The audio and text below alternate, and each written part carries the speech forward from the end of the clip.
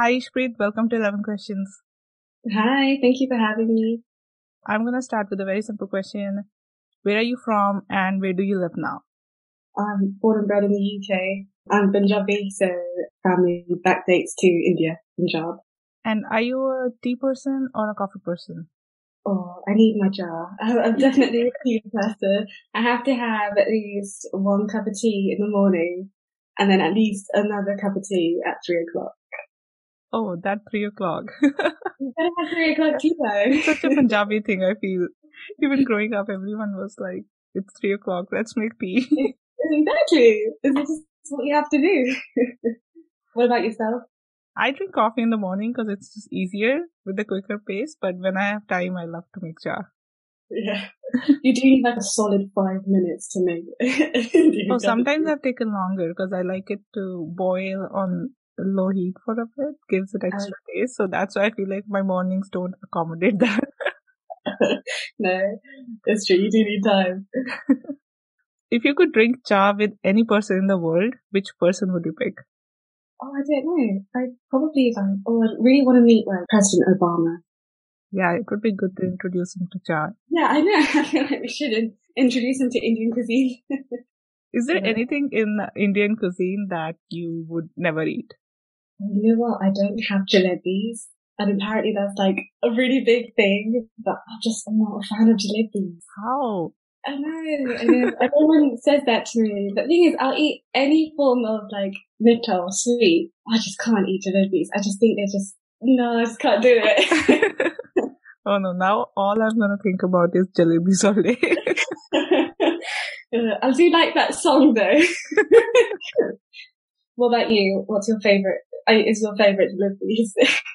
That's not my favorite, but I have a sweet tooth, so I eat most sweets. But Oh, yeah. back in India, you get so much variety. I never get my favorites here in the US. Oh, okay. So what, do you like stick with like just gulab jamun? Yeah, here if you go out to eat, mostly you get gulab jamun or ras malai is good too. Like those are the two I would eat. Oh yeah. In India, you would get all this like I don't know if you know it. There's something called chana murgi, which is like really tiny sweet things. Oh my god, that's my favorite. I don't get it here. Oh, is that it's kind of like a laddu, but it's broken up, isn't it? Is it this tiny? I don't know. It looks like tiny rasgulla, but it's not really like rasgulla if you eat. So I don't want to make that comparison. Well, either way, I'm sure it tastes nice, and now I want to try it. Whenever you go to India, I guess, and at least like if you go to Punjab, I'm pretty sure you can easily find it. Oh yeah, I'm sure. My mussies are all in Punjab, so I think the last time I went was in 2016. So it's been some time. I'm due a visit back. Yeah, even for me, it's overdue. I went in 2018, I think, and I thought I would go this year, but doesn't look like it. I don't think anyone's going anywhere this year. Yeah. Also, Oh. India as a destination is not doing so great right now. No, maybe let's not go there right now. How many languages can you speak? Just English and Punjabi, but even then, knowing my luck, my Punjabi is not brilliant. There's always room for improvement. And I know like basic Spanish to like order something off a menu, but like let's not practice that. Do you have a favorite thing about your Punjabi culture? I think it's quite a lot of things I like about being Punjabi. I think it's just like the culture, it's the aura, the vibe. Like, it's not only just the food, it's like the family gatherings, it's not even like going to functions or weddings or any of that. That's all a bonus, but it's very family orientated being Punjabi. Like, we do things together. It's quite wholesome, and that's what I quite like about it. And everything is kind of surrounded around food. And that's kind of like how we book things in. And it's just like, if you want to invite someone over to your house, you're like, well, come for 3 because it's jar time. You know? We are quite food centered, but I don't know. I think it's just something about our culture that's just very family orientated. I really like that. Yeah, a friend recently brought that up. I myself didn't notice it because if you're living in a culture too long, sometimes you don't see these things. But she was like, yeah, from outside, it looks like it's so much around your kin and your family. And I was like, oh yeah, it is. Never really realized that. Yeah, we're kind of just like one big bubble. We all travel together everywhere. And even like in India, when you live, it doesn't always seem like a big bubble because you have your day-to-day life to go on. But whenever something happens, good or bad, like how everybody shows up, that speaks a lot. Oh yeah, definitely. It's that community sense, isn't it? Which is definitely there, which is really nice. Yeah, it's really missing in the West for sure. Like living in the US, I sometimes do feel that community is not there. No, I understand it. But I guess you need to change the whole environment. You're going to set new standards. You got to change the game. I'm lucky to have found a few Punjabi friends here. And they're very loud as well, by the way, so you'll know when it comes. Is that one of your least favorite things? Ironically, I'm quite quiet, but Punjabis together, we're just a loud bunch. I don't know why. We're just very passionate about everything that we have to say. And we're not arguing. We're just literally, there's no conversation, but it's very, our expressions are very real. We get to feel what we're saying. So yeah. I can see that. You write poetry. Do you think you take any inspiration from the culture for your writings? Yeah, how I write my poetry is based off like memory and experiences and conversations I've had with people or moments that I think have been difficult to replicate. And a lot of what I wrote in recovery is in correlation with just my upbringing. And being Punjabi is a huge part of that. So I definitely think it always ties in with my work. And I do try, write about it when I can to just bring more education to social media and just try and bring Sikhi up more into conversation because not a lot of people know about that. That's amazing. I love that. And I think that's how I found you on Instagram. Oh, that's great. If you were not a writer, what else would you be? I genuinely don't know. When I was younger, I actually thought I was going to be a teacher. It's so funny because I still, in some aspect, do want to teach and do want to just have that sort of interaction with younger individuals or just loads of different people.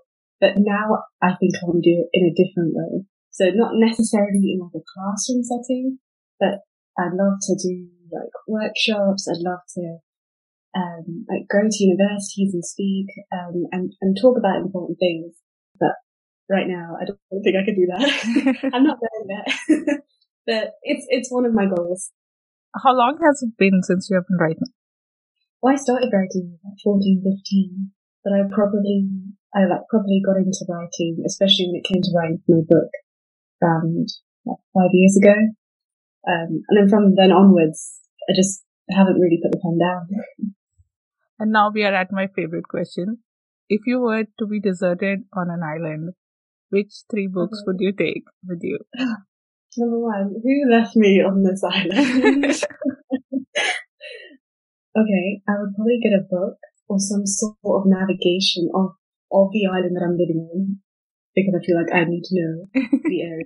And then two books I would get just for fun. So I think I would take my own book. I think that's a bit biased.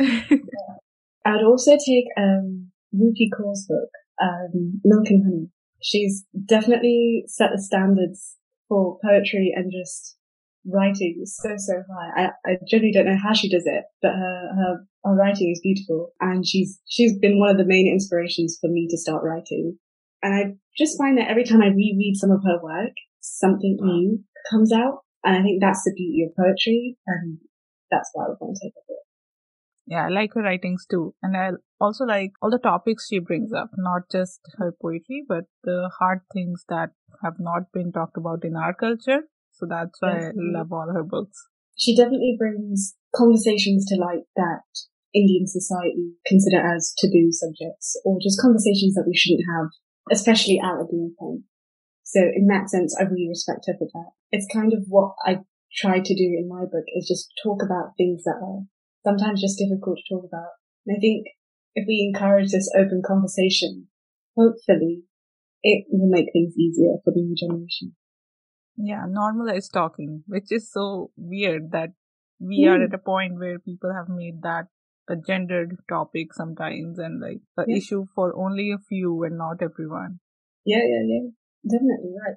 Because something as simple as asking for help is not normal. It's a sign of, oh, you're weak, or we shouldn't ask for help because it means that we can't do what we want to do on our own terms. And it's not a sign of weakness. Asking for help is definitely not a sign of weakness.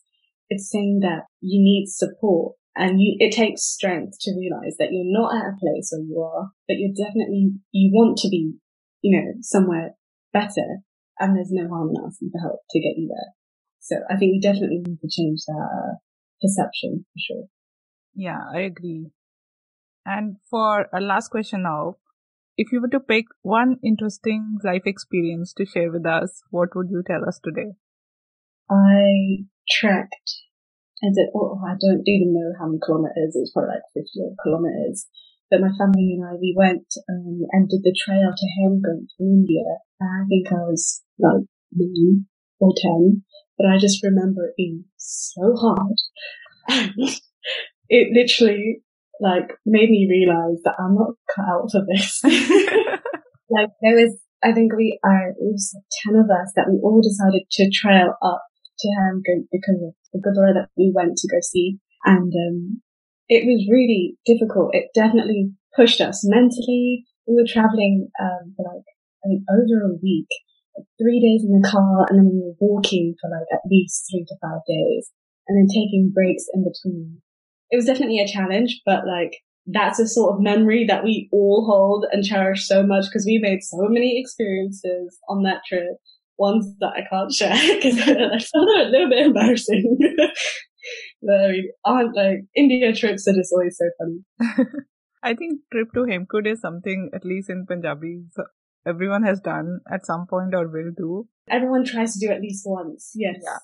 And I remember I did it when I was 3 years old, maybe. I don't know. Oh. So I was very young. I don't have many memories, but there are a lot of pictures and stories from adults in my family about what a brat I was. I would not walk. I would refuse. So they had to hire, so there were a few people who would had baskets on their backs, and you could for kids, you could use that.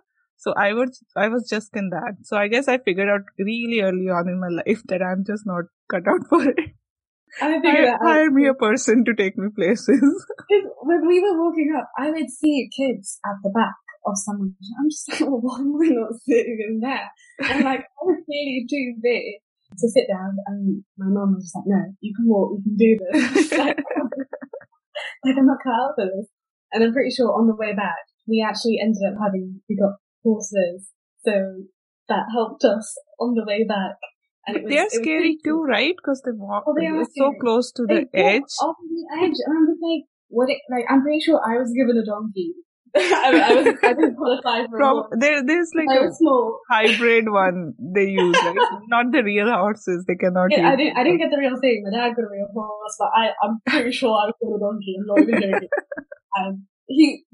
The donkey was literally so small, and I'm like, I feel like I'm going to crush you. And I'm assuming it was a he. He literally just walking on the edge of the gate. I'm like, can you just move? A little bit. I feel like that's more scary, and I would just walk in that case. Exactly. I'm like, I don't trash your navigational skills. Well, thank you, Ishpreet, for sharing this memory. It reminded me of my own trip. It was great getting to know you with 11 questions. But before I let you go, I also want to ask for our listeners, if they want to reach out to you or read your writings or buy your book, where can they find you? My book Recovery is available on Amazon, on all international sites. So it's available in Canada, US, everywhere on Amazon. You can check out my website also, because I offer signed copies of my book on my website. Instagram handle is Ishpreet Writes. So if you want to see some more of my poetry, some of the work that I do, occasionally my face, then that's how you can find me. Thank you, Ishpreet. It was so great talking to you, really. I think it's always extra special for me when I find a Punjabi person to speak to. So I'm going to be nostalgic rest of the day and thinking about jalebis. Have some jhana. Or is it too early? No, what's the time? It's 11, but it's Saturday, so Saturday has no rules. Okay, so then that means you need to start making your food because we're going to have pronto. So that's Saturday to do it. I'd have the jar already because it's the weekend. Yeah. You made my day all about food. That's all that's going to happen. That's still our priorities. But thank you for having me. I really enjoyed this chat. Thank you so much. Thank you for listening to our conversation today. Hope you enjoyed getting to know our guest as much as I did. You can also watch a video version of this conversation on 11 Questions YouTube channel. Don't forget to subscribe wherever you are listening, and if you like this episode, please leave a 5-star rating on Apple Podcasts. You can follow me on Instagram and Twitter at 11 Questions Pod for more videos and updates. And I'll be back next week with a new guest. Bye!